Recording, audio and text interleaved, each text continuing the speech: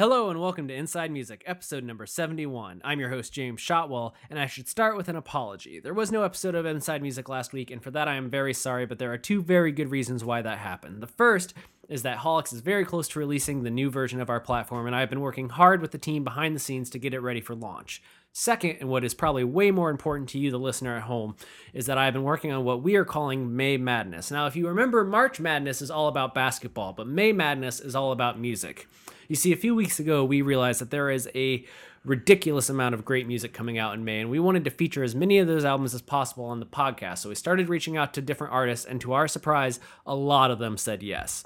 Like way more than we were anticipating. So in the coming weeks, you're going to hear 5, 6, maybe even 7 episodes of Inside Music, and each will feature a different artist with an incredible new album you need to hear. And it all starts today with Astronautilus. Now, I know not everyone listening right now is a big fan of hip-hop, and especially not underground hip-hop, but Astronautilus is a name I urge you to commit to memory. He signed with Side One Dummy Records late last year and is releasing his label debut, Cut the Body Loose, on May 13th, but really, Astronautilus has been a part of the underground hip-hop world for the better part of a decade, and he has a fervent fan base that stretches all over the globe. Whether he's performing in downtown Minneapolis or in some tiny farming town on the outskirts of Russia, he has people in attendance. This guy is an incredible force in the world of music, and he is endlessly creative, as evident on Cut the Body Loose.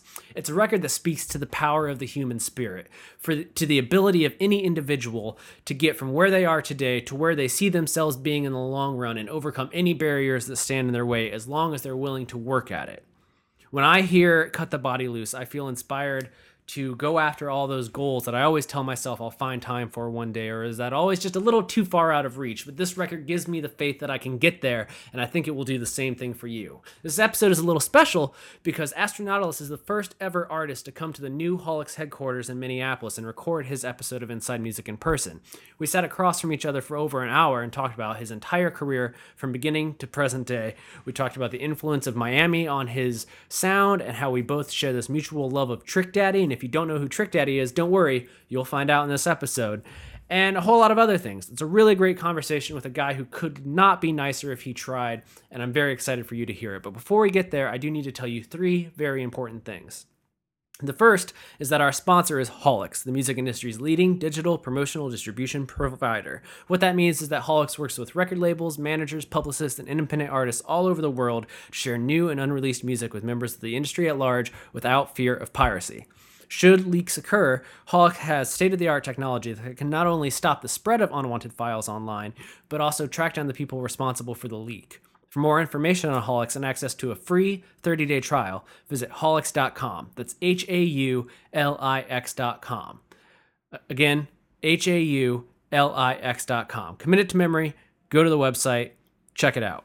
Secondly, you need to be following the podcast on Twitter, @InsideMusicPod. That's @InsideMusicPod. We post updates on guests who will be on the show, music from our guests, links to industry blogs, and a whole bunch of other stuff. It's really fun. I like interacting with all of you, so please join the conversation on Twitter.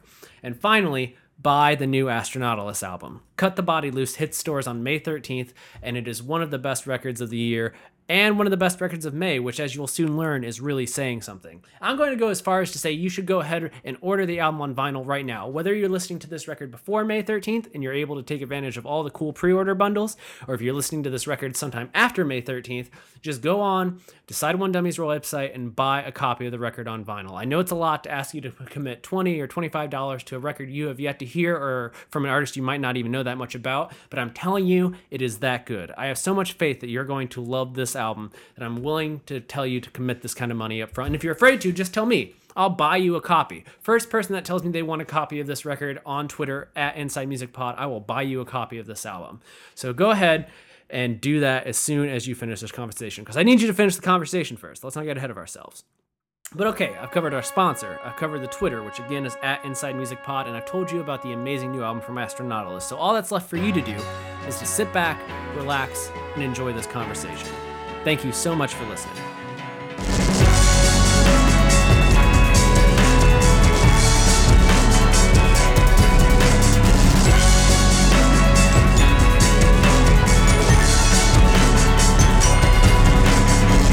Even after 6 months, Nola's still a wreck.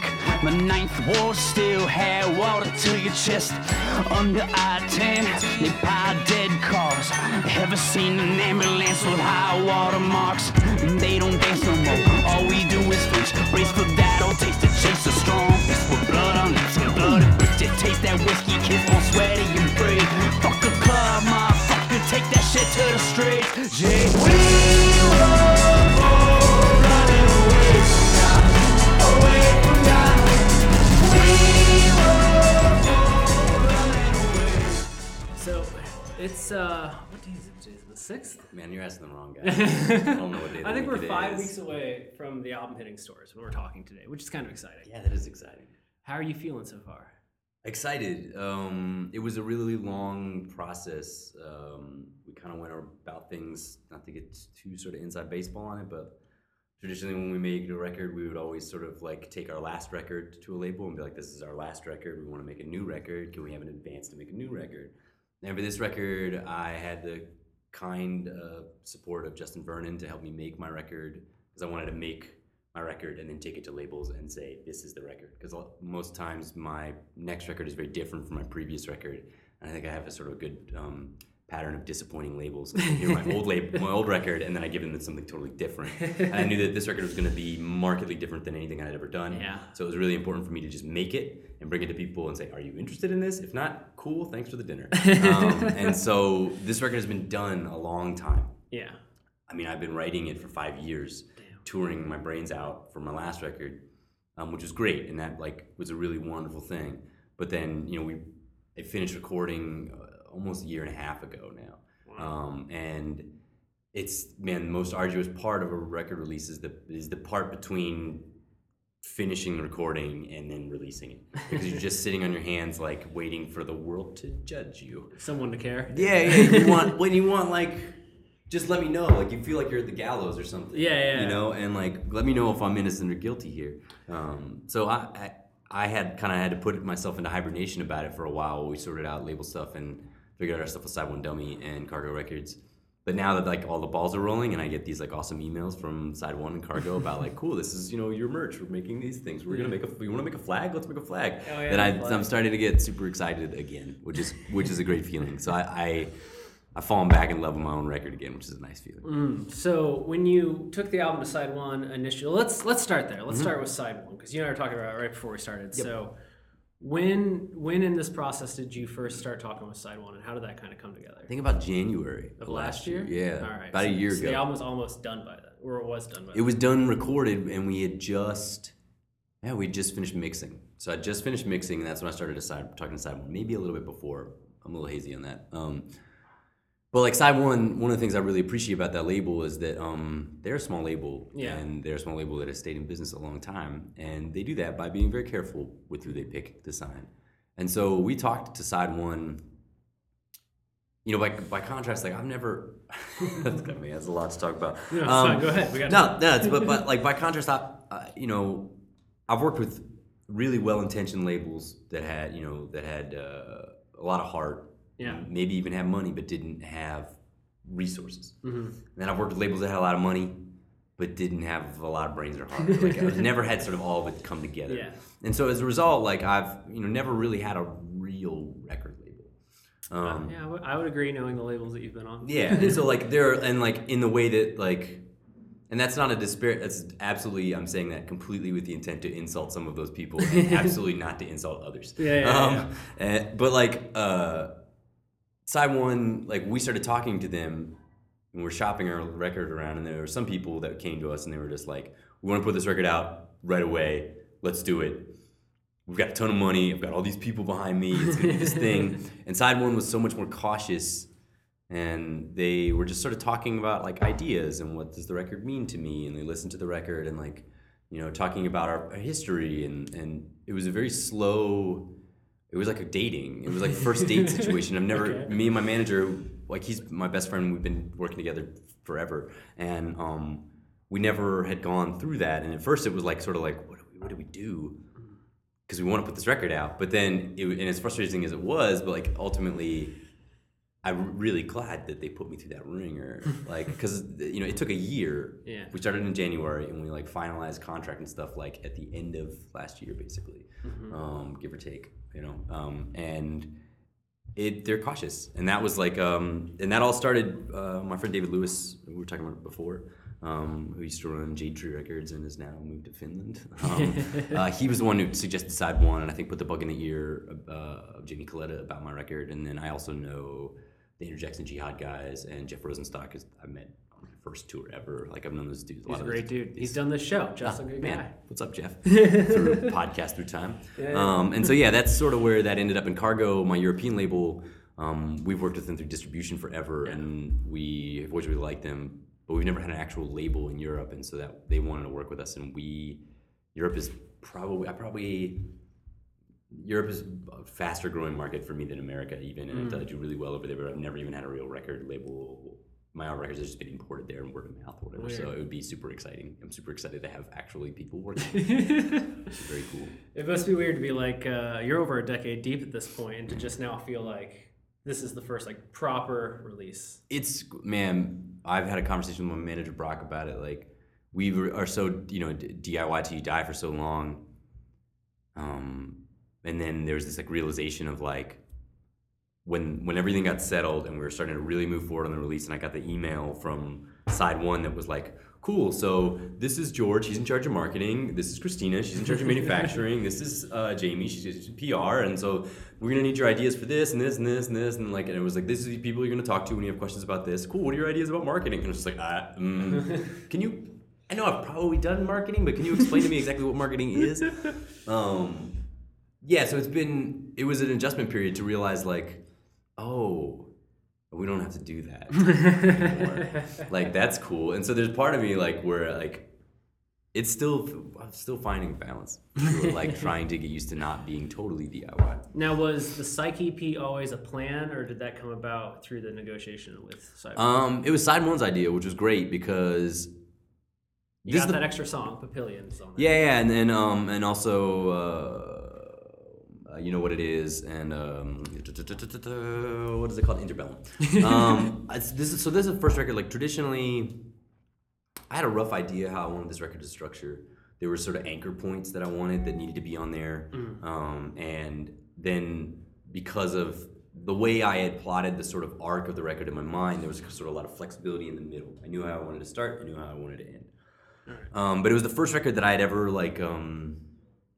Normally, like, I know the track list and it's not flexible, and I might listen to your opinion on it and I might acknowledge it, and very rarely do I change it, because generally, like, some records, like my second record, I knew the track list before the songs were even finished. Yeah. Like, and this was the first time that I was like, look, I want this here, I want this here. I'm open to suggestions, and so I gave it to my manager, I gave it to my agent, I gave it to my labels, I gave it to my girlfriend, I gave it to my friends, like I gave it to my producer, and just was like, what do you think? And Side One made some sort of drastic changes, and like that when I first saw them on paper I didn't totally get, and then when I listened to it I was kind of blown away. And this is again sort of them taking the time. They spent weeks listening to it, just like hanging out in the office, playing it, like drinking beer after work and playing it and figuring it out. And like, to me, that was like super great, man. It was great that they just cared that much about it. And when they came through with the suggestions, I was kind of like, my feathers kind of rose up a little bit. And then I actually like put it on I was on tour in Europe, and I arranged like the track order and a playlist on my iPhone, and I listened to it. And I was like, oh, this is actually really good. And a song ended up on there that I didn't think was going to end up on there. And one of the songs got cut that I wasn't intending on cutting, and it ended up on the EP. And so, yeah, that was sort of like that was a big thing. I mean, for me to like relent control. Yeah. But then additionally to realize like, oh, they're right. Like, they know what they're doing. Like, this is a really great idea. And so we came with the idea of doing the Psych EP. Partly too because we haven't had a record in 5 years. I mean, I've had like other projects and stuff, but I haven't had my own record in 4.5 years or whatever it is. And so that was really important for them too, to sort of have a tool to kind of get the gears in motion, and also sort of announce too that we were sort of changing labels and moving in a different direction with things. Now Side One isn't known for being a hip hop label by any means. Like maybe the opposite. So, but they do these forays where they put out an Eric Griffin comedy album a couple of years back. They do a lot of these like side project kind of ideas. So, what was it that made you know that they like could do this for you? Was there like a moment that you were like, okay, they got it? I mean, I kind of realized a long time ago that I'm probably, while there are rappers that are going to like what I do, I'm never going to be in vogue in the rap community. And especially too, because rap is such a young person's game, and I'm getting older. You're not going to be an XXL freshman. No, I'm not. It's not going to happen for me, and I'm not going to play the Fader Ford at South by Southwest. Like that's just not like in the cards for me. And that's fine, but it's not in the cards. And that's totally cool. Like I'm cool with that because like there was a time when I was really frustrated with that. But then there was this like moment of clarity where like I'm like really frustrated, but I'm playing for 1,000 people in the first half. Like cry me a friggin' river, Andy. Like it's one of those realizations that like while this record that I have made is the most rap record I've ever made in my life, and it's probably pretty funny that I put it out on a punk record label. More than anything, the thing that I was more interested in was the first and most important thing that anybody I work with needs to have enthusiasm for what I do. And they have to understand that they're not going to get something from me. They're not going to get something from me that, I'm not a traditional musician. Like, they're not going to get the same thing from me that they can always get from a lot of other people. And my records are going to differ from each record. There's a certain way I tour. There's a certain way I work. Like, that, if they can get all of that, I think and then they can be excited about that, that's the most important. And that was, like, really very apparent when I started talking to Side One and when I met them and when I went to their offices, that they got me and then they were enthusiastic about it.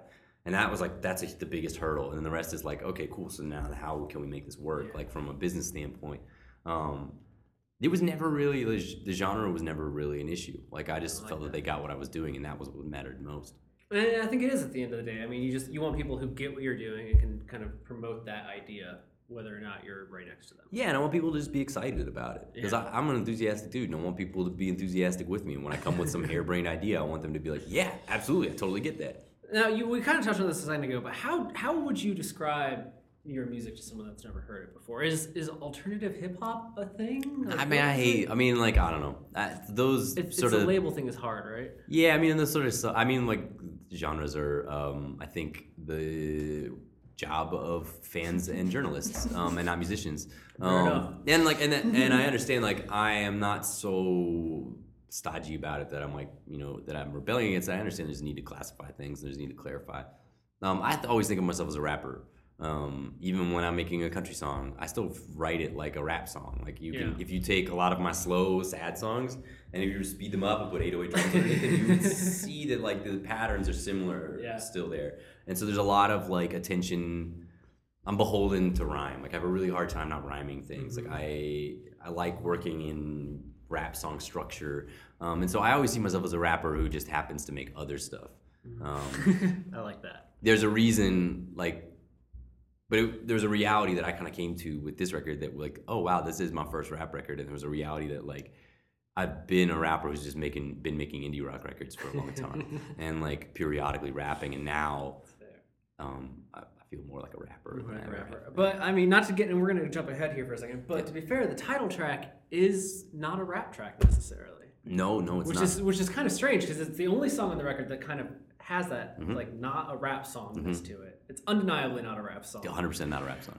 But it's also one of my favorite tracks on the record. But it does hit you, and it's deep in the track list. So when it hits you, you're just like, whoa, wait a second. Yeah. all right. That's what you keep you on your toes that way, I guess. Well, there's an intent, and this is going to be a long way around, but there's a sort of intentional song structure to the record. The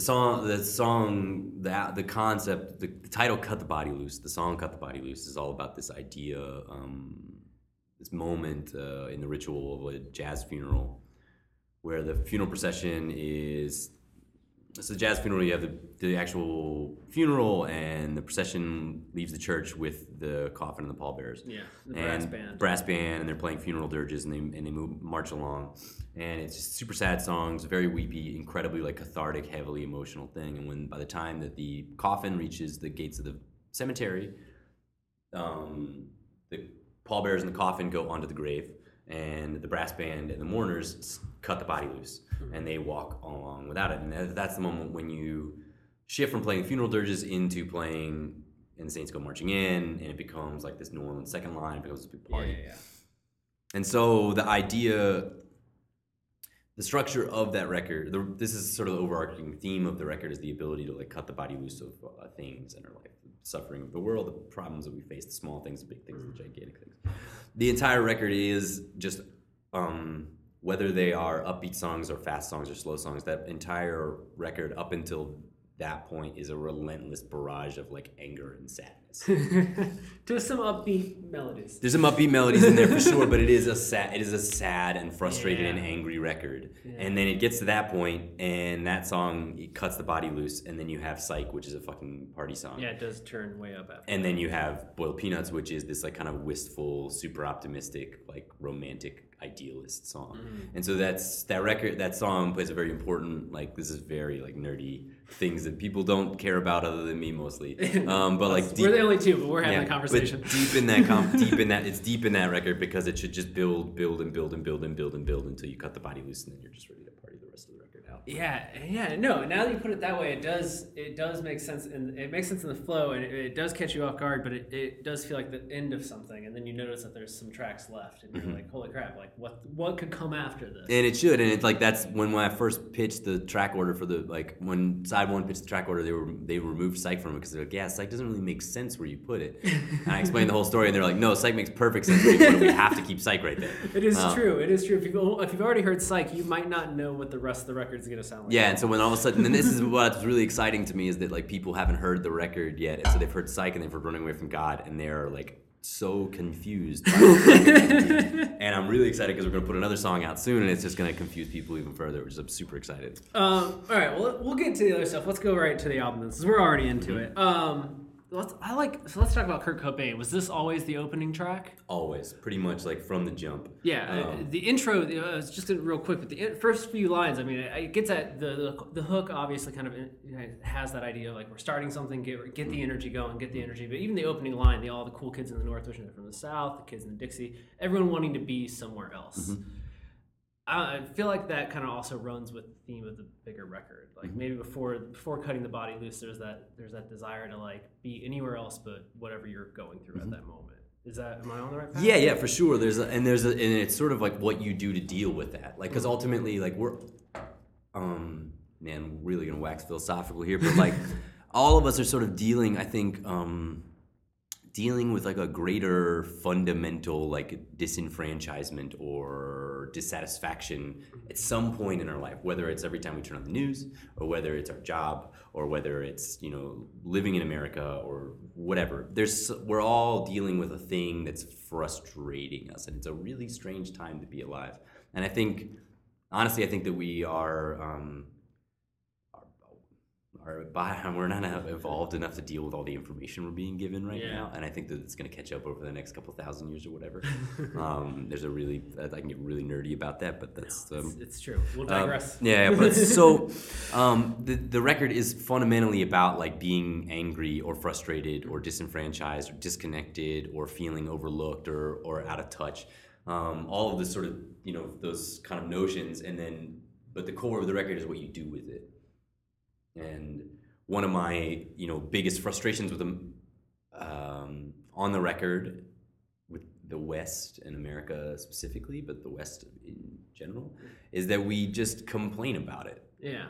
And I've had the good fortune of traveling to a lot of places that are dealing with, honestly, much more real problems than we deal with on a day-to-day basis.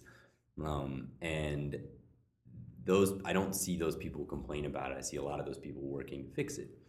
And so the record is at its core about those frustrations, about that like sadness, about that anger, about that disenfranchisement, but then it's sort of like showing different examples of how people deal with it. so yeah, Kurt Cobain is definitely really about what are you gonna do? What are you gonna do about it? What do you think is the importance, I guess, or the symbolism of? There's a lot of references to other musicians in Kurt Cobain. I mean, there's Kurt Cobain, there's John Lennon, and I know there's a couple others that pop up. Is there any significance to those choices, or? I mean, it should be said too that like I have I take jabs at a lot of pop culture figures on this record and the EP as well. And all of the people that I take jabs at, I am a fan of. But I started to make a list today where I was like, man, he's referencing quite a few things in here. I should and I'm a fan of. I mean, Kurt Cobain, like I wore a black arm patch when he died, like when I was in middle school, and like I had long blonde hair and a gray sweater with thumb holes cut in it. And, you know, like I was that kid. But I also think that there's an important like the romance of sadness and depression that goes on the internet now is really fucking annoying to me. And like I get so frustrated, you know, and the thing that frustrates me about it is that like I have been sad and I have been depressed and it's not tight. It sucks. It sucks to be that sad and depressed, and the romance that we sort of have for that is gross. It is real gross. It's really gross. and Kurt Cobain is just sort of like a small little like we romance a lot about him, and I love Nirvana. And Lennon, for that matter. Lennon, absolutely. There's a huge amount of romance and sort of whitewashing of both of their histories. And we sort of are cherry picking a lot of things and using, and I guess in that song specifically, but then all throughout the record, is we use a lot of these people as, we cherry pick the things we like about them to use them as an ideal. Mm-hmm. Oh, wouldn't it be great if John Lennon was still alive today? Would it? Yeah. like would it? Like, you know, oh, wouldn't it be great if Kurt Cobain was still alive today? But Kurt Cobain wrote songs like nobody else wrote songs. Yeah, he did, but like, there's a lot of other good songwriters. Like, so I think that there's a lot of like, we cherry pick ideals from these people and we create these like kind of, we put them up on a pedestal and create these unattainable ideas for these people, and ultimately use those unattainable ideas to sort of like, oh, I'll never achieve that. Mm-hmm. And so it's sort of a rationalization for mediocrity a lot of times. I think the power that we give to concepts, celebrities, our history, nostalgia, is oftentimes a romanticization. It's a big word, to like, that ultimately like rationalizes our own complacency. Like, things will never be like they were in the good old days. And so. Yeah. I think if time has taught us anything, I have that thought a lot about rock and rap especially, but I always feel like if history has taught me anything, it's that if Tupac was still alive or if Kurt Cobain was still alive, they'd either not be writing and recording music, doing a reunion tour, or on Dancing with the Stars, if not all three of those. And I don't want to see Kurt Cobain or Tupac on Dancing with the Stars. Yeah, no, totally. And it's like, and I'm not saying that I wish that I'm glad that person is dead. It's nothing like that, but it's just like, I think that we have we're really into what ifs. We're really into like the positive what ifs. So like, what if you could stay around and they wrote 3 more Neverminds? You know what I mean? Like, you probably wouldn't have. Yeah, no one does. If they do, we have celebrities that have lived this long and they don't keep going up like that. Yeah, and it's very rare. Yeah, not everybody's David Bowie. Yeah, like that's David Bowie was David Bowie, and he's a friggin' unicorn, man. Like, there's not a lot of people that could be that like. Present and prolific and continue to produce quality.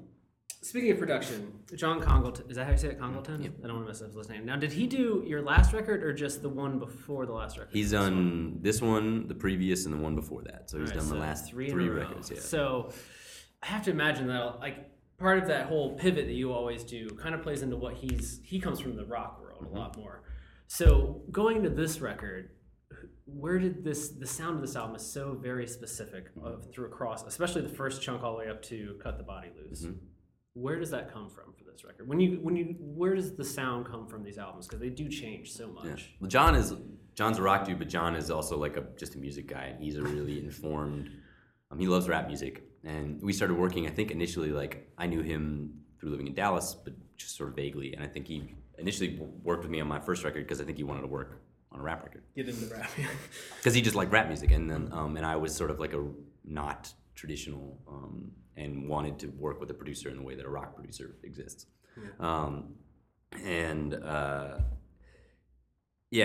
So this record, like I came to him and he's really good about every time I make a record I try to set limitations for myself, set rules. and try to be really hard and fast about those things because I don't ever want to be comfortable when I make a record. I don't want to kind of rest on my laurels. I don't want to resort to old tricks. Like a lot of times, making a record is all about hitting a wall and figuring out a solution. And it's really easy to hit that wall and do the same solution every time. For a long time, my solution always was to add more layers, add strings, add another layer of drums, make it bigger, bigger, bigger. And it got to the point where eventually, like, I feel like with the last record, I got to really make it as big as I wanted because I had a budget and I knew people to play strings, like that sort of thing. And so I feel like I really achieved that, make it bigger. And so the solution for this record was never like, I can't do that ever again. I can't add another layer. The solution is you have to figure another solution. Congo is really great about like enforcing those rules. When I come to him and I'm like, I want to do this, I want to do this, I want to do this. As for the sound, I wanted it to sound like the rap music that I grew up in and around. I grew up loving like New York underground rap music, DITC, that sort of thing. But then I was living in Florida at the time of the Southern Explosion, like Trick Daddy in Miami, Organized Noise. Not enough people remember Trick Daddy. She's a genius, man. He's really, truly, and like he's probably the biggest influence on that record. And one of the things that people don't understand about Trick Daddy, everyone listens to Trick Daddy and they'll just be like, yeah, Trick loves the kids or whatever, and that's a good song or whatever. But like Trick, man, the Miami scene is such an interesting scene because it's like dudes like Trick Daddy, it's 2 Live Crew, like. It's really ultimately at its core party music, but like 2 Live Crew is super political. Like 2 Live Crew, there's Supreme Court hearings about 2 Live Crew. Like 2 Live Crew then in response made Banned in the USA. Like they were First Amendment like kind of warriors, like, and not intentionally, but when it came down to it, they didn't shy away from it and they embraced it. And so there's a sort of weird, like in a culture of music that's based entirely mostly around butts, like there is a sort of also political commentary that's woven into it. And Trick, like, man, oh man, like, one of the things that really blew my mind about him is his ability to talk about thug culture, talk about, like, drug culture, but at the same time, interweave this sort of, like, political narrative in it, in his own voice. And I think a lot of times because of the way he speaks and the way he looks and the way he acts, he was sort of just, people looked over what he was actually saying. And he's really, I thought, a pretty profound writer. So he's a huge influence. And one of the things that, like, that era of Southern music was really cool with Trick Daddy, with No Limit Records, like Juvenile's Ha and stuff like that. All the stuff coming out of Atlanta and 8 Ball and MJG in Tennessee and the Houston scene. Was there the drums? They had these 808 drums, super cheap drum machine, but they would compress the hell out of them. They would knock super hard, and they were all like, particularly Trick. He became really signature sound with like using marching bands and sounds and stuff, which is like Florida. Like the biggest like battle of the bands is this thing called the Florida Classic, and it's a battle between 2 like traditionally black colleges. They play a football game, and no one goes to watch the football game. They go to watch the bands. Like so the football teams are terrible. So it's like the end of Drumline. It's exactly what that is, and it's crazy. You watch YouTube videos, it's amazing. And so like when you hear songs like "Shut Up" by Trick Daddy, like there's this like grandeur to those that have this like nasty like really awesome hitting horns and really awesome drums, and like that to me was the core of what I wanted the sound to be. What's really cool about that too is that stuff is really lo-fi. And so this record is a really gritty record. It's a really crunchy record, and there's almost no live instruments on it except for a full brass band. It's almost all like 808 drums, synthesizers, there's a little bit of organ, a little bit of piano, there's no guitar, it's just brass and like bass. Gritty's a really good way to describe it too. I was getting like, I don't know, maybe I was 3 or 4 songs into it the first time, and I just remember thinking like, I don't even know if I would dance to any of these songs necessarily, as much as like you vibe with them, you get into it, but there's a lot to pick apart. Like even before you get to the lyrics, you're like, damn, there's a lot going on in these productions that aren't necessarily meant to just make you move. They're more like, it's a different approach to kind of beats that I found really interesting, because you can sink your teeth into it a lot more. I mean, I want to make the older, like I've made weird records. I've made super weird records, and I felt like I pushed myself and I pushed my genre a little bit, you know. And now I really enjoy. I really enjoy like the challenge of being elegant in a song, of doing more with less. I really enjoy the challenge of making a song that makes people dance and sing along, but also doesn't make them feel stupid. Like there's a really like thrilling thing in it's almost feels like writing haikus or something, and like finding just the perfect amount as opposed to like, making an 11-minute like exploration song, which, I'm glad I did, and I'm glad I did it. But like at the end of the day, like I'm really enjoying the challenge of sort of trying to be elegant in the thing. How much can I make you think in 3.5 minutes? Yeah, exactly, and still make you want to sing along and go back and listen to it. Yeah. Like there's a lot of records like, that the latest Kendrick record I think is brilliant. The record, the EP as well is brilliant, but the record, Pimp Butterflies record, is brilliant. And when it came out, I listened to it nonstop. And it's an incredible album. And I think it's so exciting that it exists. But at the same time, like, I'm not listening to it as much as I used to. I'm listening to Vince Staples' record, which is a similar record with commentary, coming from a similar, area with a similar background. But it's just a little bit more listenable. Yeah. And that's not a discount on either of those records. I think they're both wonderful. But yeah, there's a part of me that like I made my weird records that people like can tear apart and put headphones on and listen to, and now I really want to make records that make people dance and sing. Well, I think there's like a fine line between creating like a cohesive album where you like To Pimp a Butterfly I love, but there's a part of it that is only appreciated if you listen to the whole thing front to back. And that's a commitment sometimes. But you want it to work that way, but also if I just have time for one song. Yep. Totally. Which on that record, it's like All Right is a song that works on its Yeah. own outside the record, but not every song on the record works that way. No, for sure. I mean, and that's like, there's songs on there you're just like, yeah. It would make no sense outside of the record. For sure. And if you just like, if you're just trying to like turn up and clean your kitchen or whatever, and you put on All Right, then all of a sudden, that song where he's really drunk, in the hotel room, and you're like, this is kind of killing my vibe right now. And like, you bounce through Mortal Man and stuff, and like, there's great songs on that record. It's a perfect record. Yeah. But yeah, that is definitely not, and it's definitely not it's not a Sunday afternoon cleanup party. No, it's not. Let's another one that is not a Saturday afternoon song, maybe. Running Away from God. Yeah. Let's so this is the second single off the album. First real one if we discount Psych for being on having its own EP. Mm-hmm. It has a video. It's out now. People can watch it. It's dope. You run more than I've probably ever run in my life in it. Ran more than I've ever ran. So okay, let's start with the video because I find it so entertaining. Where did you shoot it here in Minneapolis? No, in L.A. My friend Megan Thompson shot it in Van Nuys. And you just ran all day? Just ran all day. Yeah, I flew out there. I ran all day, and then I flew home, and then I got home and I was like, oh my god, I'm dead. I don't run unless I'm being chased. So yeah, that was Megan. Megan directed a video of mine a while back called for the song Wondersmith and His Sons. Okay, she yeah, has me I've seen that. Dragged behind a car, and she dragged me behind a car. Literally, actually dragged me behind a car for about 8 hours in the desert. Was that easier or worse than running all day? That was harder for sure, and it was one of those things that like I had to fly. I flew to Australia the next day, and I like was on the plane, and I like my arm hurt so bad from just being dragged by one right arm. So like Megan is now like. She's dragged me and she's made me run, and like I think that the next one she's gonna try to drown me or something. I mean, I had thought I was like, if he's gonna take a title seriously, do boiled peanuts and just be safe and just super peanuts. easy. Just boil some damn peanuts. So what made this song the next one to release? And again, New Orleans references. Mm-hmm. It's all up in there's a few of them on this record. So Yeah, for sure. What do you think? Where do you think that? Let's start there. Where do you think that comes from? The New Orleans. Was from when I first went to New Orleans. When was that? 10 years ago. Okay. 10 years ago, almost about 10 years and a month ago. I went for my friends Mary Elizabeth and Charlie. They were getting married, and they about a year before. Mary Elizabeth's from Laurel, Mississippi, and she got engaged and she said she was going to get married in New Orleans. She always wanted to get married in New Orleans. She loved New Orleans. She got family in New Orleans. And then Katrina hit, and I remember calling her up once and being like, what are you going to do? And she's like, I'm getting married in fucking New Orleans. And so it's 6 months to the day after Katrina hit, and I had played a show in Orlando the night before. Me and my manager played, and we drove all night from Orlando. Not an easy drive. No, it was a brutally long drive. And we got to New Orleans, and there's still standing water. There's still no street lights. The street signs are gone. And this is before GPS. We got around. This is when we toured with just like a trucker's atlas. And so we're like there, like looking at a map, being like, we have no idea where we are, and trying to figure out how to get anywhere.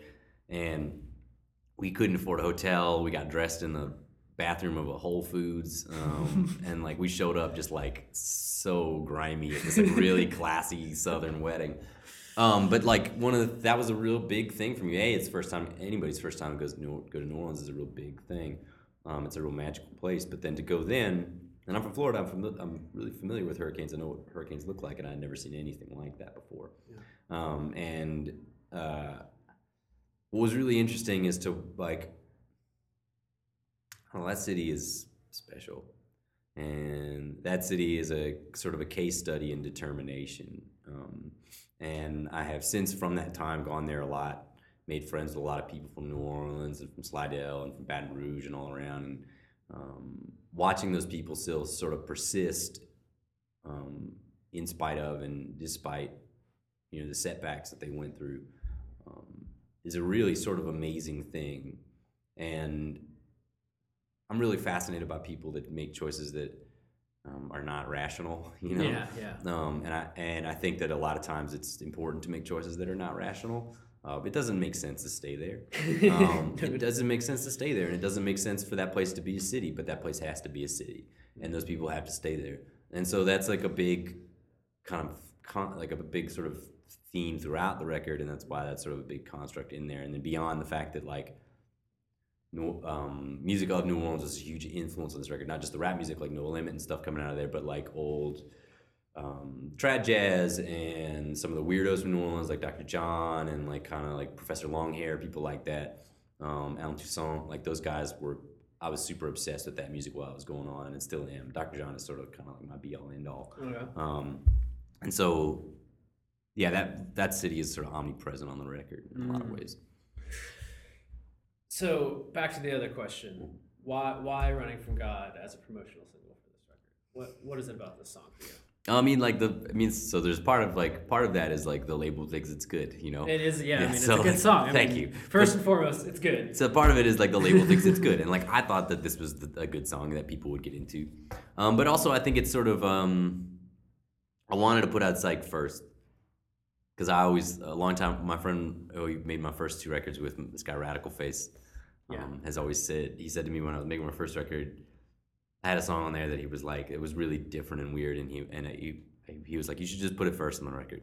And he was just like, if you're gonna do something weird, you might as well just throw it in people's faces. And so I was just like, I've always sort of had that mentality, like if I'm gonna put out a record, like if there's a song on it that's just a weird song, let's put that one out first and confuse the hell out of everybody, and sort of like kind of like scare them and then sort of ease them back in. Okay. And so I wanted Psych to be first, and everyone else agreed. But Running Away from God, like beyond the fact that I think it's a good song, it's a song that I've been playing live a lot. People are familiar with to a degree. People have been wanting to hear sort of in depth. It really gets to the heart of the record, like in a lot of ways. That idea of people in adverse situations, sometimes making rational or sometimes making totally irrational choices out of determination and will, and sometimes out of spite. And so the first verse is about that trip to New Orleans, about them getting married despite all rationale. The second verse is about the first time I played in Slovakia in a town called Čaca. Some guy wrote me on Facebook, and he was like, hey, you want to play Slovakia? And I was like, yeah, sure, I want to play Slovakia. And I'm sure he was like, I can probably give you €100 or whatever and a place to sleep. And then Čaca is a tiny, poor mining town. Like, there's not a lot of prospects in that town. And people in Slovakia, when I play like Bratislava and I talk about this, like people are like, what were you doing in Čaca? It's not like, it's like, it was like if I played like, if I came to America and played Morgantown, West Virginia or something like that. It's like a mining town that sort of doesn't have a lot going on anymore. Like Morgantown's at least got a college. Like it's the mine's bust. The town's crumbling. Slovakia's in a hard place. They took the euro, so they're having a hard time. There's a lot of sort of like things going against that town, but still in that town, this guy was like, I want you to come here. I want to play. People came out, people danced, people got down. And they made a club where there was no club. Like they made it all happen. And then the last verse is about this squat in Switzerland called the Dashtag Raichula. And the Dashtag is how fast that rolled off your tongue. I take German lessons. My girlfriend's German, so I'm okay. But like Dashtag is like was an old writing school, Raichula. And it was a writing school, it was under kind of an overpass, and basically that whole area was just like a heroin shooting gallery. But Bern is a really stodgy conservative city, and they were having a hard time having clubs, and so some punks 20 years ago took it over, 19 years ago, something like that. Took it over, turned it into a club, and it is like, for Minneapolis reference, it is basically like First Avenue. It's a 2,000 cap room with a beautiful sound system. It's got a small room that's probably 250 people, but also it has like a really nice restaurant, and then it also has artist housing, and then everybody gets paid equally. And if you're the janitor and you want to be a sound engineer, they send you to sound school. And this place is still completely illegal. And people try to shut it down. Cops try to shut it down, and then they fight the police. And they've been doing this for 19 years. That's crazy. It's crazy, and like that notion to an American is insane. A, that this would exist, period, and that B, like the cops would come and you would fight them to keep this alive. The notion of a music venue is that important that you would risk your life for it. Yeah. Like all of these people, like that's sort of those are the people that inspired me to make this record. Those are the kinds of people that inspire me continually. Those people that sort of like against better judgment, against rational thinking, continue to press on, and sort of because that's what my job is. I mean, like I'm not fighting the cops to do my job yet, but like against better judgment, I'm doing it's a stupid job that I've chosen. Like the idea to say like I'm gonna be a rapper is the most ridiculous concept to say out loud, and I decided to do it, and people like that sort of enable me to do that. And so that's sort of the positive crux of the record. They also sort of inspire, like once I saw that, I was able to make a criticism backwards. But that's the backbone of the record. You mind if we talk about a few other tracks? Yeah, go for it. I'm sure you haven't gotten a chance to yet. We're like 5 weeks out. We've got some time. Your big press push hasn't necessarily gone underway yet. All right, let's go on. Let's Guard the Flame. One of my favorite songs on the record. Is it the closest to a love song you've come?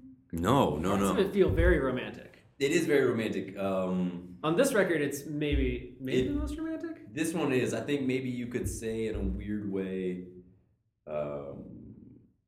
What's it called? Take the Long Way Home? Is that Yeah, what it's called? there it Take is. the Long Way Home. God, I can never remember my own song. That's also a love story, but that's a really dark. yeah, no, it's a little bit darker. Yeah, I mean, that's for sure there.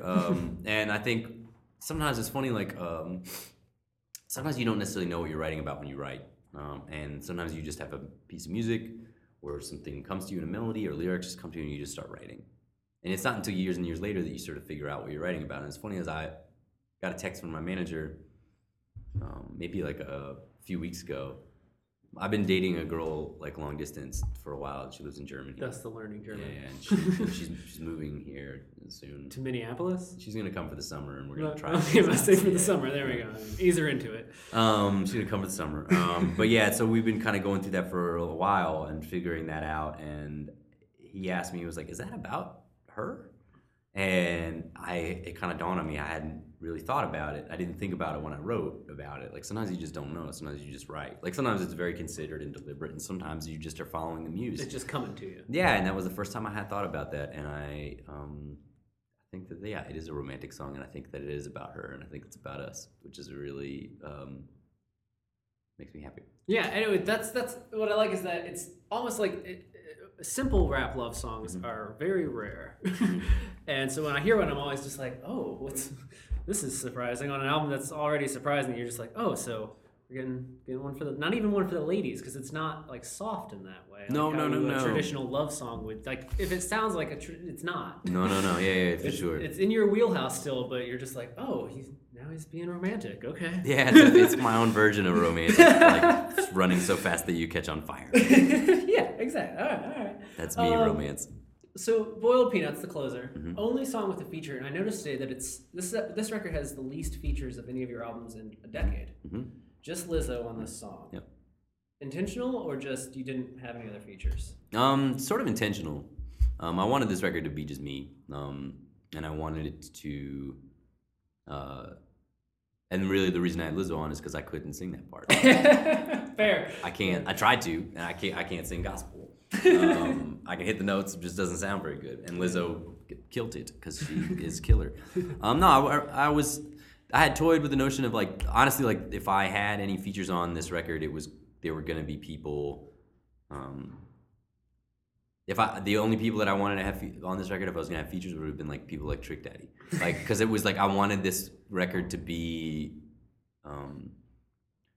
of that language, and Lizzo's from Houston. Lizzo's of that language. Lizzo's from the South, like, and this is my kind of a love story to the South. It was an ode to the South, and I wanted it to be that. And Lizzo made sense, but as much as I love like people like POS and My Homies Here or whatever, like they wouldn't have made sense because they're not Southern. Yeah. And so it needed to be that. And so yeah, it wasn't like I I don't want features on this record. It was like I only want certain kinds of things on this record, and I Has to fit this idea. Yeah, and I can't get Trick Daddy on records. Not yet. Not yet. That's. I'm waiting for that collaboration. Trust me, I'm gonna work on it. Have you met him? No, I saw him one time I saw him in the Jacksonville airport. I was leaving. It was back when I still lived in Florida. I was leaving to catch a flight, riding on the up escalator, and he was riding on the down escalator. And I remember it so clearly. It was like the height, right around Thug Holiday, or between Thug Holiday and the one after that. And it was the height, and he was going down, and he was wearing like all camouflage, with camouflage hat, and had his plate teeth and chain, and his friends there, and and I just like stared at him the whole way. I'd never been that excited about seeing a celebrity in my life. Oh man, that's awesome. All right, my favorite song on the whole record, I think, is Forest Fire. Awesome, thanks. And it's also almost a spoken word track at times. Mm-hmm. What's the story there on that song? There's a lot to digest in that. The whole record, there's a lot to digest, but that, even by the end of the first verse, you always have to pause and be like, okay, let me break this down a little bit. That's a love song. I think that's a love song. A lot of fire in your love songs. Yeah, there is. There's a lot of fire in this record. There's a big thing about fire. So it's growing up in Florida, we get forest fires every summer. And Hurricanes, forest fires. Yeah, no man. wonder you leave Florida. It is a pretty intense place to live. Hurricanes, forest fires, and then dudes on bath salts trying to get in your face. And Florida man. Yes. Yeah, Florida man. And so you get forest fires every summer. And I remember when I moved there when I was 12 or 13 from like rural Maryland. And I remember when I first started the first summer that we had forest fires, and it's a very distinct smell. Not like a normal No, it's campfire. forest fire smells totally different. And there's that line of forest fire has a smell to it. Yeah. And it's a smell that just sort of permeates throughout the entire summer. Like it's just there. And people out west will know that smell, and people in Florida will know that smell. And sometimes it gets so bad where like the sun is this weird orange color and stuff. It's a really strange experience. And yeah, I had this that was a thing that I'd always wanted to write about. I wanted to write about the concept of a forest fire. There aren't many songs about forest fires. No, and that's you sit on ideas too. Like a lot of times you just sit on an idea forever. I wanted to use that image somewhere in a song, but I didn't know how. And I thought about like the idea of like forest fire burning like all the way to the river kind of thing. And using that sort of as an image or metaphor for getting out of a place, like for moving on from your life. And it's a story of a guy and a girl that are sort of kind of treading water in a relationship, treading water in a world, and yeah, the idea of like kind of finally getting chased out of it, and leaving a trail of kind of burnt everything behind you. And yeah, and a lot of I am firmly middle class. I had a really lucky life. My parents are together in a very comfortable situation, and my family is close. But part of growing up in the South, especially, or growing up in rural areas, is it's a tough place for a lot of people to live sometimes. And it's a lot of like, you either get out or you get pregnant. Yeah, that's how I would describe my hometown. Yeah, and so in Jacksonville is much the same, and like, and so there's a lot of friends of mine that try to get out and never got out. There's a lot of friends of mine that got pregnant and made the best of it. There's friends of mine that got pregnant on purpose and made a happy family. But like that idea of like that story is sort of about like your daddy's been here, your daddy's daddy's been here, your daddy's daddy's been here. We've always been here.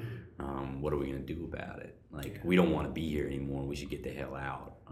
And it doesn't necessarily. I think from the way I wrote the song, it feels like they get out, but it doesn't necessarily give you an answer. So sort of leave it open to interpretation a little bit. I like when I discover things like that where you use like this big metaphor of forest fire that I haven't heard before, and I'm sure you get this, being in entertainment, you hear so many of the same ideas recycled so many times that you get to a point where you're almost itching to hear that thing that you're like, what's something we've never heard someone talk about before? I remember I saw Dave Attell do stand-up last fall, and he came on stage and he opened with an owl joke. And afterwards he's like, how many of you have ever heard an owl joke before? It wasn't even a good joke, but he was just like, you could tell that his brain was just like, I don't think anyone's ever done one of those before. I'm going to do an owl joke. That's hilarious.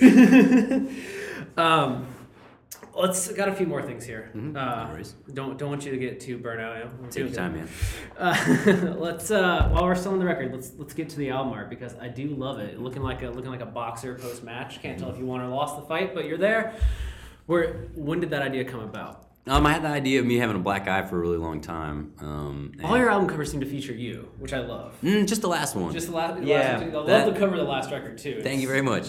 That was really funny because I never wanted to put my face on the album cover. I never wanted to put my face on anything. And I like that you go back now. And I hated it on my merch or anything. And I had I've had a lot of people that have been really nice, that have taken me under their wing. And one of my big sort of like breaks in my career that was a big help was Tegan and Sara took me out on tour. Yeah. And when we were out on tour, I remember like hanging out with them and maybe Tegan, and I can't remember which one. And one of them, I think it seems like something Tegan would say. Tegan was like, she was like, why don't you have a t-shirt with your face on it? And I was like, I don't know, it seems weird. I don't know, it felt weird. And she was like, Andy, you're not wearing the shirt. It's not your shirt. It's not supposed to be you that buys this shirt. You're not making it for you. You're making it for other people. People want to buy you. They want to buy you. She's like, why don't you have an album cover with your face on it? And I was like, I don't know, it feels weird, Yeah. And they both were like, just go to our merch person, ask our merch person, which shirt sells the best. And it was this dumb shirt that had their faces on it. And it was the dumbest design, but it had their faces on it. Their biggest record is the one with their faces on it. Yeah, and so and I was like this realization of like, and this may be like disjointed for like music fans to listen to, but like, and I'm sure there's music fans that will like hear me say this, but like, and be like, and kind of make them feel icky. But ultimately, like, while I'm very like steadfast in the creative content of my records, I am making my records for people to listen to and to sell.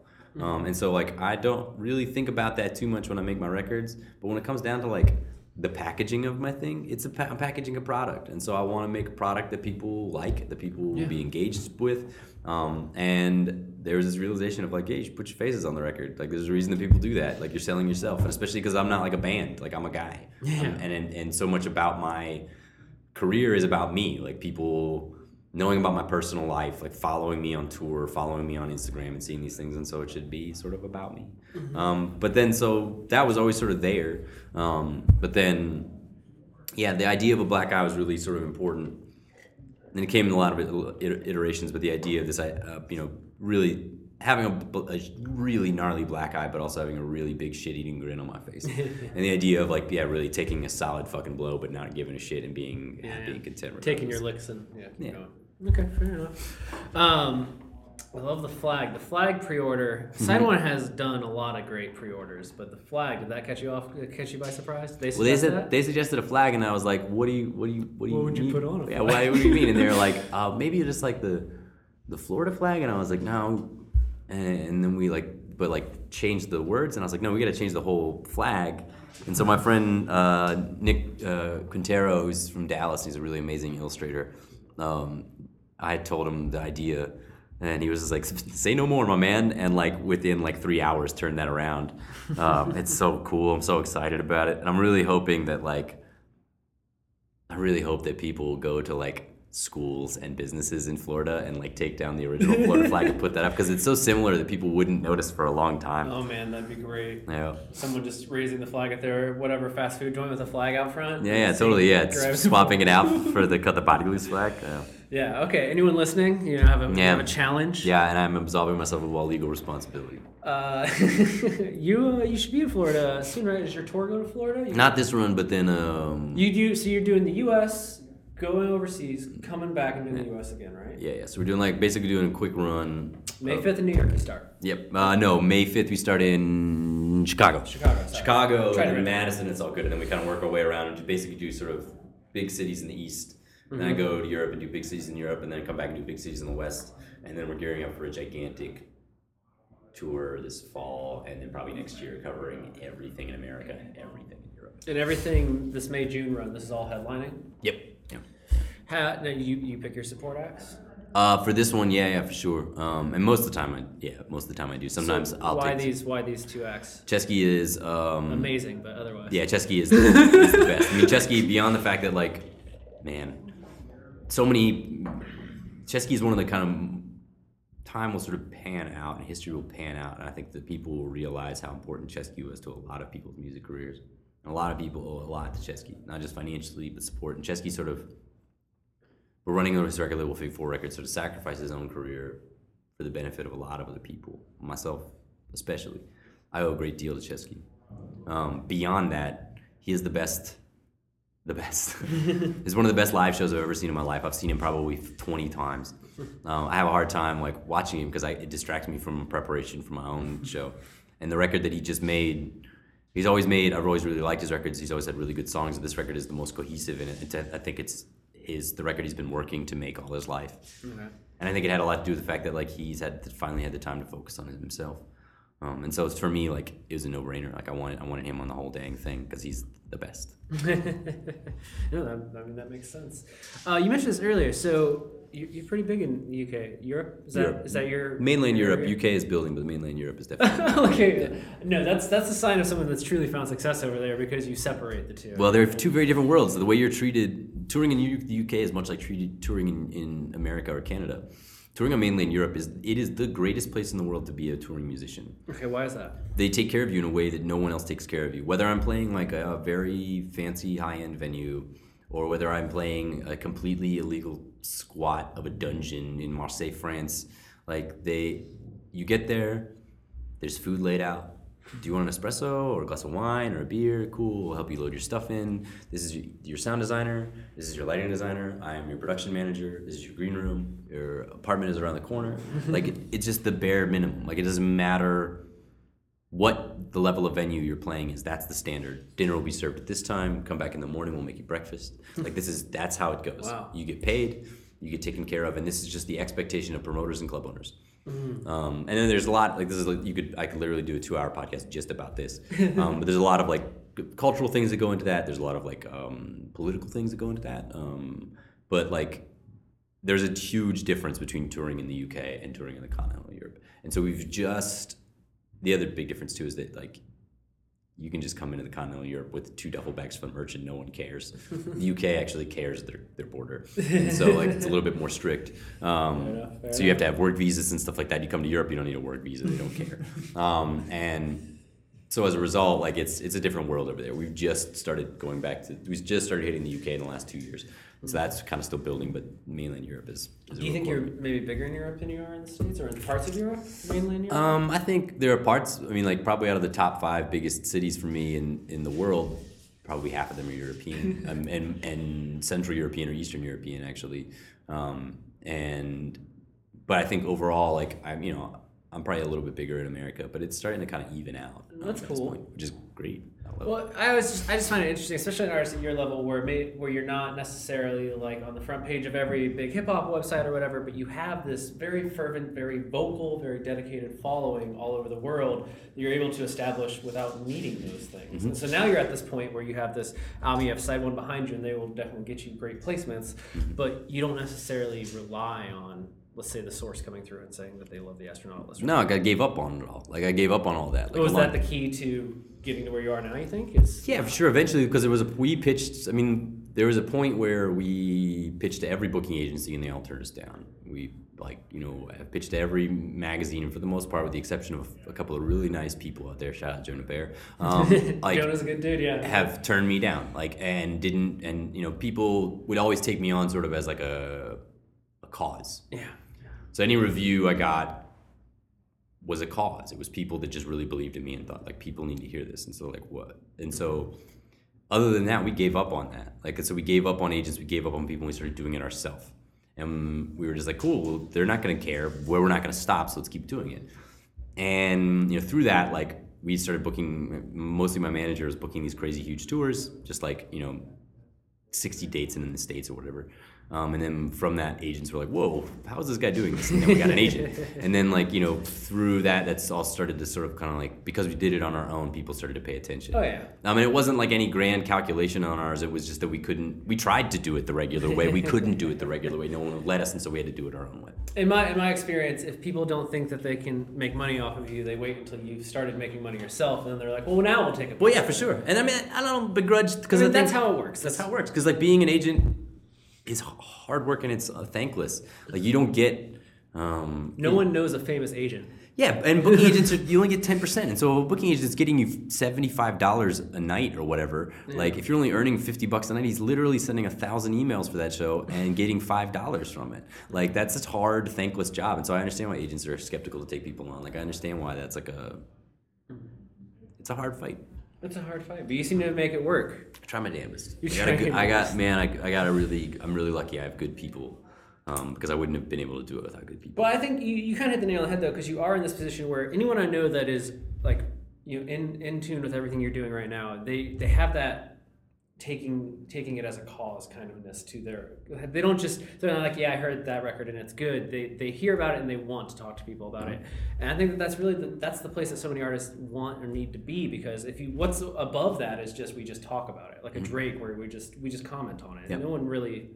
No one's changing that flow, but people who get behind your music, they're part of something. They know that you can still go up, you can go down, you have movement, and they have a role in helping them. Yeah, I mean, because music is free now. Like, art and music is free now, and so ultimately actually using money for art and music to see a live show, to buy a T-shirt, to buy a CD, that's inherently a political act, because you don't need a T-shirt. You certainly don't need to pay money to get the record. Yeah. And so ultimately people are buying that as a show of solidarity. And so at the end of the day, like, it's not enough to make a good song. You have to make a good album. And it's not enough to just make a good album. You have to put on a good show. And it's not enough to make a good album and put on a good show, but you have to be a good guy. Yeah. And and there are artists that hate that, and I think they're lazy. And I don't think that that's unreasonable. In the same sense that it's not enough for a company to make a good product, they also have to be not dicks. Yeah. And there's a reason that, like, when a company gets exposed as being a dick, that there's a huge backlash against them. It's not enough that they just make good products. They have to be not shitty people. And I think that's, you know, as much as I would love to have existed in the time when musicians made a ton of fucking money off record sales, I don't care. I never made money off record sales. I make money elsewhere. I pay my bills elsewhere. And ultimately, I work my ass off on my records. I work my ass off on my show. And I try to be a really nice guy so that people will give a damn about me. Because not only do I want people to give a damn about me, but that's the right way to run your business. Like, that's the right way to be a human being. Be decent. So, like, if you're going to do a thing, do it well and be a nice guy while you do it. Like, that seems like a no-brainer to me.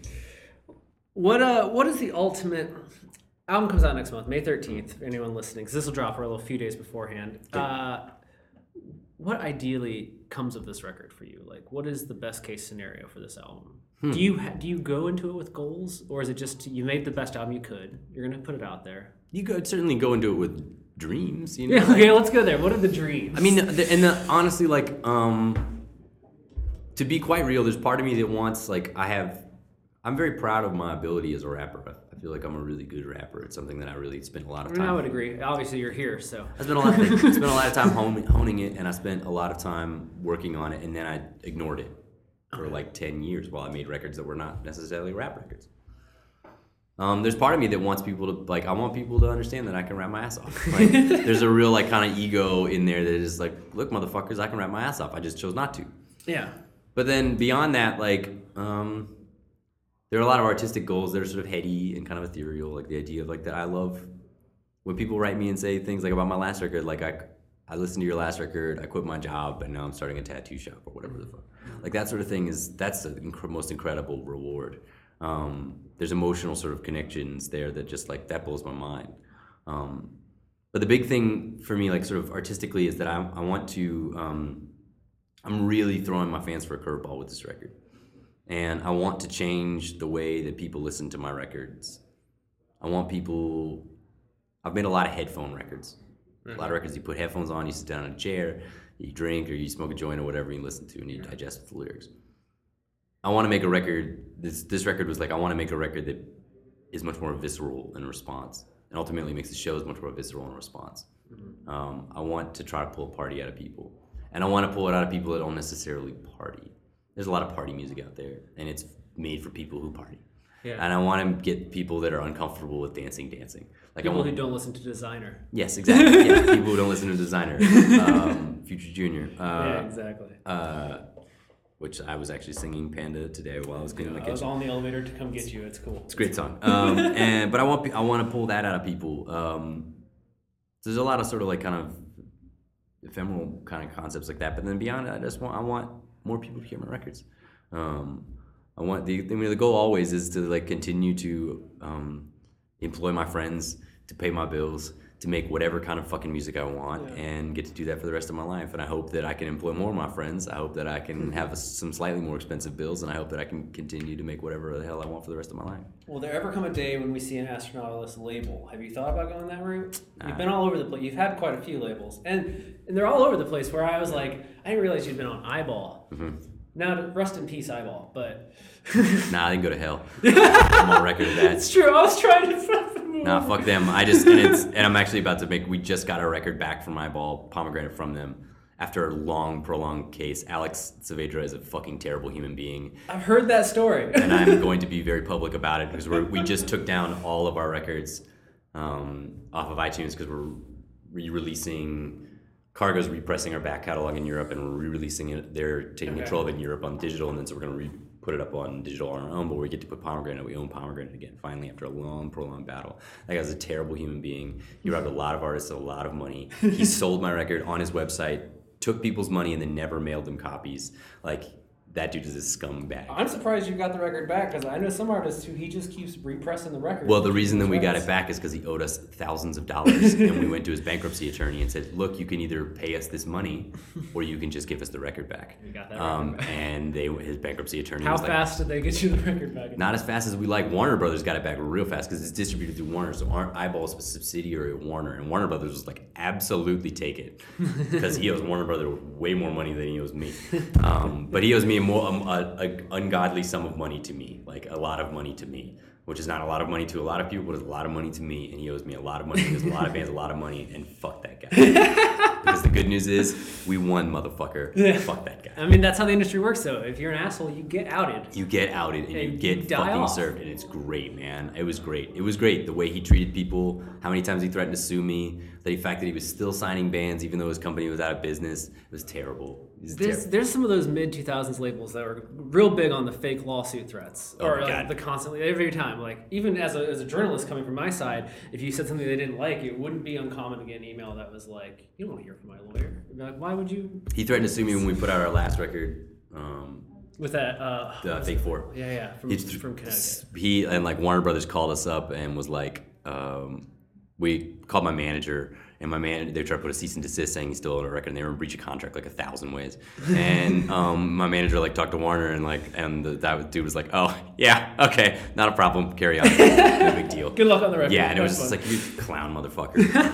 Yeah, I got no love, man, absolutely zero. So we can expect that to come back out. Yeah, no, totally. So right now, all of my records are disappearing from digital this week, and then they're gonna go back up, and then everything's gonna be repressed to vinyl thanks to Cargo Records. It's the best.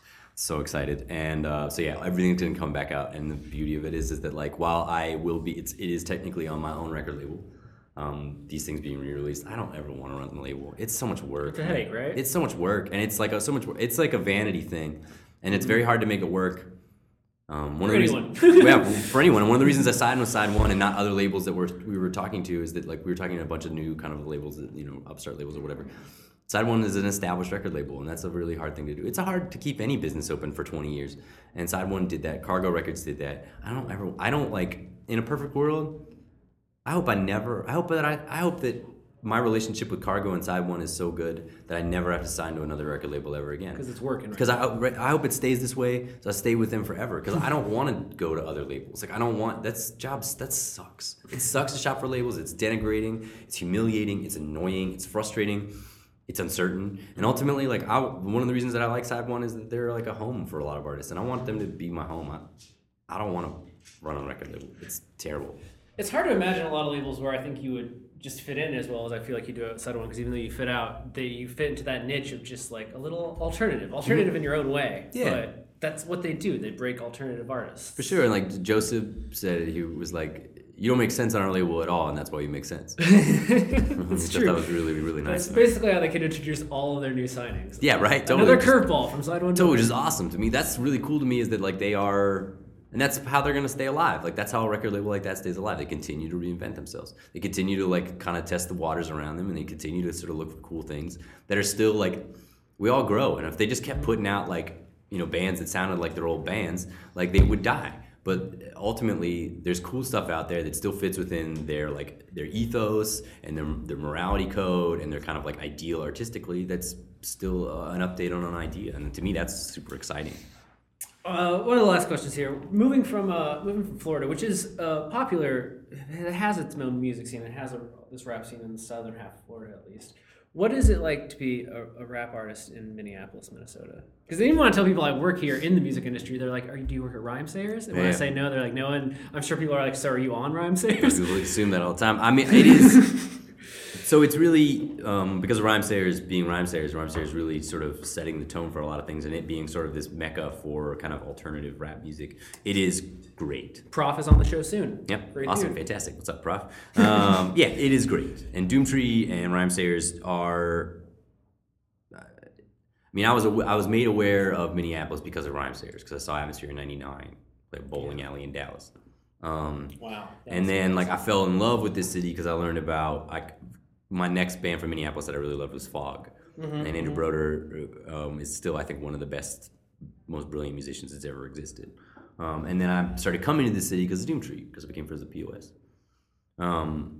This city is not only great to be a rapper in, it's great to be a rapper in because it's a great city for that. People love rap music here. I didn't realize until I moved here how much people loved rap music. They do, and it's another level. If a concert sells out in this town, it's rap first, followed by any other genre. But beyond that, it is great to be a musician here. I mean, the thing is that what exists in a town like this, I left Seattle when I came here. And Seattle doesn't have as good a music scene as Minneapolis, in my opinion. And it's cultural, and then there's a lot of technical things too. Like the cultural sort of desire to see shows. People go to shows in this town. It's a town that's not huge, but you can have 5 shows in every venue in town, and all of them will sell out. Like, you can have Taylor Swift play the Target Center, you can have someone play First Ave, you can have someone play Triple Rock, you have someone play the Cedar Cultural Center, someone play the Turf Club, and they'll all sell out. And that doesn't happen anyplace. I lived in Dallas, which Dallas is 5 times as big as Minneapolis, and it is a hard city to be a musician in. There's 10 million people in that place, and it's a hard city to be a musician. Houston's even bigger, and it's even harder to be a musician in that city. And beyond that, you have tons of radio that plays local musicians, rap radio, rock radio, indie radio. You have all this radio that supports you, and then you have all these free weekly papers that support you, and you have these fans that support you, and you have these venues that support you, and all of that does not maybe it exists in New York and LA just because of the population. Yeah, but again, that's it's not million. Yeah, it's not a cult. That's not cultural. This is something beyond population. Those exist because there's just that many people. So you'll find a niche. Yeah, eventually you'll bump into the people that are there.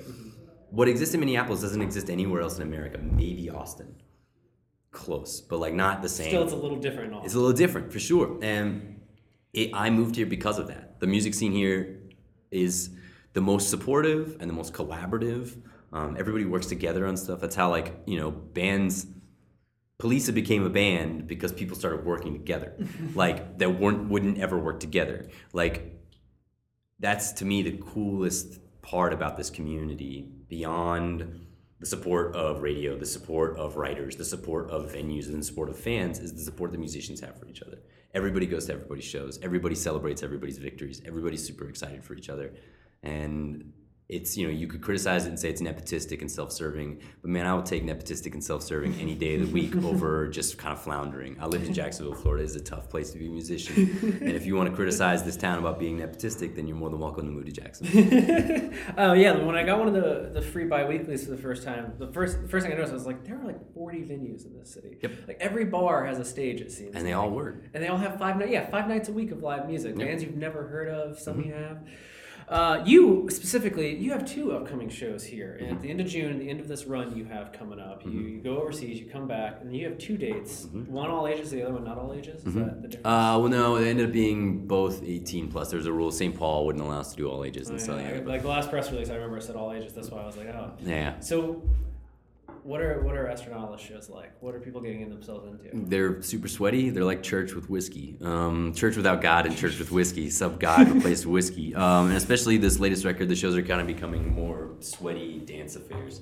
And Yeah, I wholly encourage people to sing along, and if they don't know the words, they should make up the words, and then everybody should dance. And everyone should leave super sweaty and make friends, and you should get beer dumped on yourself, and it should be pretty wild. I'm going to Skyway Theater for the first time ever tonight, so I don't think I've been to either of the venues that you have these shows at, so maybe I'll just wait, see you at them. Man, they're both great. Turf Club and Turf Club has been sort of taken over and redone, and now it's really, really beautiful. It was always a great, character venue, but now it's got a really great sound system. And 7th Street is, man, one of the best small venues in the world. It's fantastic. They have a great lineup of shows. Again, Awesome. Everything is always sold out in the city when it comes to rap. It is crazy. Yeah, man, they're good at it, and we know everyone's good at what they do here, and they know what they're doing, and everyone works really hard. It's a really cool place to live. I feel really thankful to be here. I'm coming around to it. Let me tell you. Wait till the summer. That's what everyone says. Yeah, summer will change your life. All right, so Cut the Body Loose, May 13th. Side One Dummy Records. You got this tour, kicks off May 5th. That's east side of America. Overseas, come back. Is the second half West Coast? West Coast, Back yeah. to the Midwest. Seattle, back just basically down. Yeah, Seattle down. And so this is kind of short runs. We'll do a big full run in the fall. It's going to hit all the Is other that going to places. be headlining? You can't tell me yet? We're sorting out all the details. So I will announce when it's announced. Fair enough. Yeah. Next single, can you tell us that? People will have heard it by then. Yeah. I think we're gonna put out Attila Ambrose. Sort of kind of to throw a curveball at people and put something totally different out. And so that's gonna come out probably in a week or two, something like that. Where can people keep up with everything Astronautalist? Facebook Astronautalist, Twitter Astronautalist, Instagram Astronautalist. You impress me with your Twitter skills. You're pretty fast. I try to be. Yeah. You're always on it. I try to be. I hate Facebook, but I have to do it. It's my job. I have a love-hate relationship with Twitter. I really love Instagram. Instagram's my favorite. Instagram's the place? Yeah, it's the place. But you can keep up with me in all those places. Yeah. And I write everybody on all those places, and I try to stay in touch with everybody and try to be really good. Yeah, if Instagram fixed their ability to comment back and forth a little bit, it'd be perfect. Yeah. That's the one area where they're just no under. All right, man. Well, I think we got 1:15 here, so I think we're doing good. But Great. I hope I didn't burn you out. No, it's all good, man. I'm so happy you came by to do this. You're the first one to come to the studio. Prof is going to be the next one, so that should be interesting. Awesome. His Bar Breaker video is Awesome, man. And he goes in on that verse too. It's so good. Yeah, no, the verse itself. Yeah. I showed my fiance that Bar Breaker video, and she was like, "What is this? That's why awesome. why is that girl naked?" And I was like, "Well, he's on the Bang Bus, obviously." Prof. It's Prof. Yeah, why are we asking questions? Just enjoy. Fantastic. So people can find you in all those places. Yep, Astronautalist.com. astronautalist.com. Yep. Something once you learn to spell your phone will learn it, and then it'll be Yep. good. It's astronaut ALIS. I thought it when I was 15, and I'm stuck with it. It's stupid. I was gonna ask if it was a nickname where that came from. It's nothing cool. It's just I thought it sounded cool. It is cool. It's cool that way. It I've grown to love it again. Almost seems like very highbrow rap when you first say astronaut. Yeah, that was sort of the intent when I was 15. I was trying to be a bit of a rap snob. All right, man. Any last thoughts for the fans? Anyone listening at home? Anything that we missed, maybe? Nah, man. I'll see you guys at the show.